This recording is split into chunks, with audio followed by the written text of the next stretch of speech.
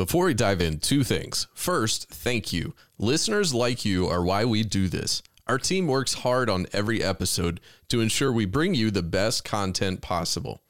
Second, it's a gift-giving time of year. People ask us all the time, what's your setup or what's your favorite gear? We put all of our favorites together in our New Generation Leader gift guide.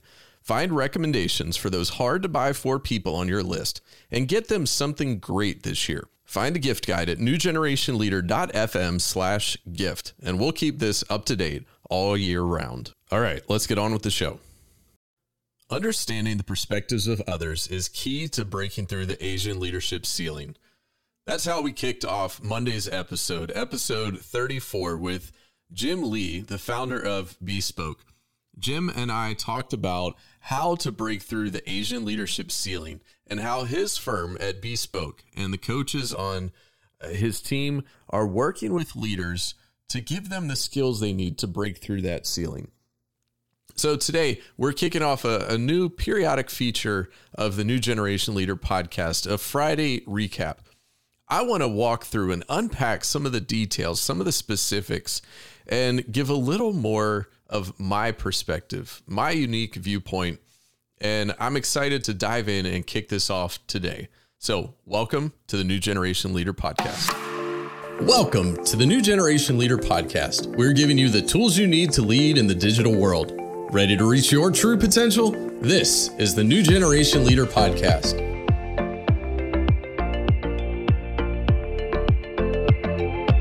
Now, in full transparency, I coach with Jim and the Bespoke team, and I've worked with them for about a year and a half. And a few months back, Jim and I and another coach, Lawrence, were on a call. And if you haven't seen Jim's photo, Jim Lee, my name is Aaron Lee. We are clearly, if you see our photos, not related by blood. But we're good friends. We're good collaborators. Many of the coaches on Jim's team have Asian background. Their families, their lineage traces back to somewhere in Asia, maybe half a generation back, 1 generation, 2, 3 generations back. And so Lawrence and Jim, whose families both come from Asian backgrounds, we're having a 3-way conversation. And Lawrence almost jokingly says, "So Aaron, what's your Asian leadership story?" And I paused, and I had been thinking about this, and I actually dove right in. See, part of my story, part of my experience goes back to when I was a kid, twofold. My mom taught English as a second language, primarily to Asian immigrants to the U.S. who were learning English for the first time. They were relatively new to Virginia, and so she taught them each week through our church, through the local bakery where others were employed. So over the years, I was constantly meeting and getting to know some of these Asian students in my mom's ESL classes. Well, at one Christmas, there was an exchange kind of experience where college students from around the globe who were in the States over the holiday break would come spend the Christmas break with a family. Rather than paying the money, flying sometimes all the way across the globe back home, they instead would spend Christmas with a family. And so we had Miho spend Christmas with us. Miho was from Japan, but was studying here in the States.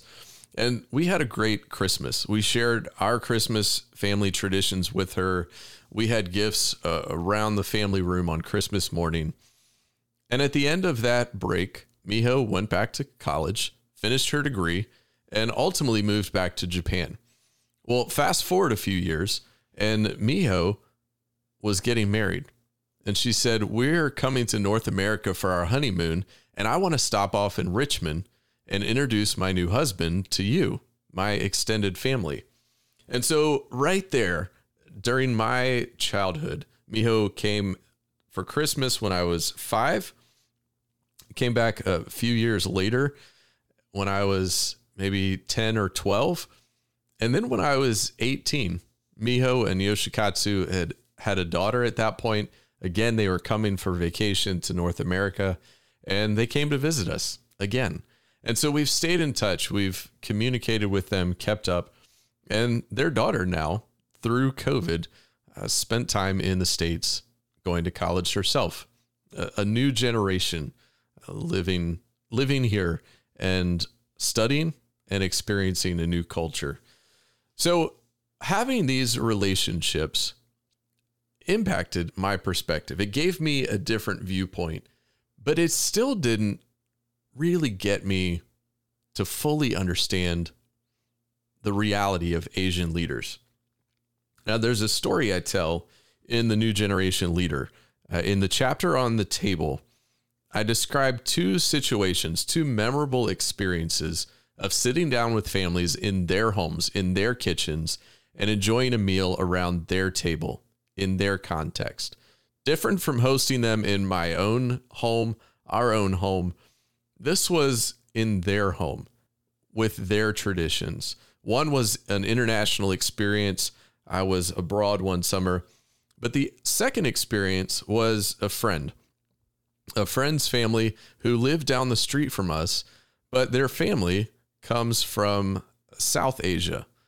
And they were sharing their community, their culture, their cuisine, which was phenomenal. And we got to experience that around the table. And even then, there's something transparent, vulnerable about sitting down around a table together, but there's still more to the story. What I have come to learn and discover, and I'm continuing to learn, is what's going on under the surface. When cultures collide and intersect, what happens in the boardroom? What happens at the conference room? What happens at work? Last fall, I joined Jim and some of the Bespoke coaches at a conference in Atlanta with the Society of Asian Scientists and Engineers. This is a professional organization primarily of scientists and engineers across all sorts of well-known corporations, names you would recognize. The mission of SACE is to advance Asian heritage scientists and engineers in education and employment so they can achieve their full career potential. Here's what I learned while I was at the conference working with Jim and the Bespoke team. Asian heritage students are well represented in educational programs around science and engineering. They are also hired into their first career roles out of these educational programs. But this is where things change. Because of family and cultural background, families are encouraging young people, students, to work towards getting a job that will provide, that is meaningful work, that means something and represents the achievement of their academic investment. But often the ambition from an Asian cultural perspective ends there. And so we see a steep drop off. Asians then are not equally represented in terms of portion of the workforce population in middle management and senior leadership positions. This becomes a challenge because it's evident that leaders in general are not necessarily understanding the unique perspectives, backgrounds, and stories of those they're leading if they aren't directly hearing from Asian heritage leaders. And so this, as an ally, is an opportunity. It's an opportunity for those of us who are not of Asian heritage, but have friends, good friends, colleagues, coworkers who are of Asian heritage. It gives us an opportunity to encourage, equip, motivate, and lend voice to these dynamics that we see around us. Jim has dubbed me the Asian leadership ally in our circles. And it's interesting. It's humbling, to be honest. But one of the things I've noticed is that when you look at understanding what Asian leaders are experiencing, what these cultural influences are helping guide them to think how they are guided to do, how they are guided to lead. It's a challenge then for someone who is of Asian heritage to communicate all the way back to someone who doesn't understand this dynamic. And so it takes a voice in the middle, someone in between, not who is fully understanding of what it's like to be Asian, because I will never fully understand what it means to be Asian. But I'm also not in the place where I once was. I can act as a sort of translator, if you will, between two worlds. I have seen and I have started to understand the Asian world. I have also been in a place, in a community, in environments where an Asian perspective was not incorporated, where we weren't paying attention to the stories and unique perspectives that each person brings. In all of my leadership work, part of what I love is that it begins with the story. It begins with your personal story and perspective of where are you? And my job, whether it's in a position as an Asian leadership ally, as a coach, as a consultant, is to be that bridge between two worlds. Sometimes I'm building a bridge between a world that no one sees and where the entire organization is right now. Other times I'm acting as that translator between other leaders from any background to understand an Asian leadership context. It's humbling, but it's also exciting and it's encouraging that where we stand today, we can see the world around us. We can unpack and understand the dynamics of what each individual person is facing as we look out to the world around us. And we have an opportunity. We have an opportunity to grow and flourish and be far better together than we are on our own.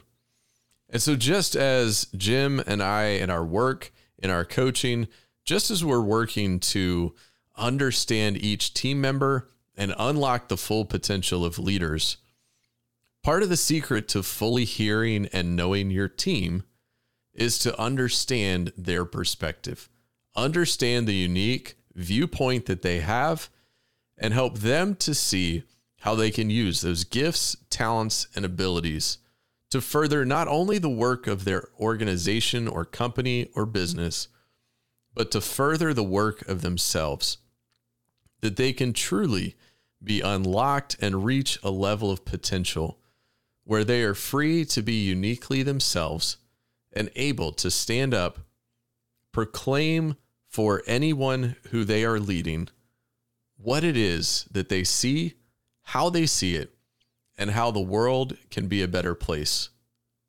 That's the opportunity for all of us. As Bespoke proclaims in their logo, in their tagline, we want everyone to be heard, to be seen, and to be known.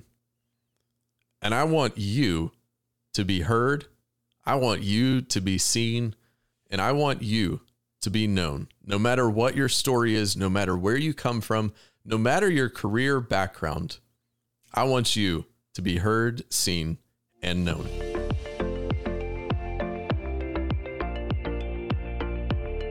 Thanks for listening to the New Generation Leader podcast. Subscribe today on your favorite podcasting platform. Ready to solve your leadership crisis? Download the show notes and unlock your true leadership potential at newgenerationleader.com/podcast. Thanks for listening today, and we look forward to seeing you next time on the New Generation Leader podcast.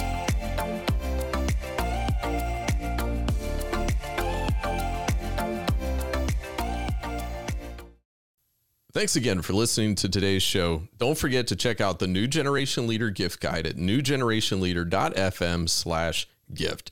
Thanks to Brian, Jim, Jay, and the team behind the scenes. We'll see you next time on the New Generation Leader podcast.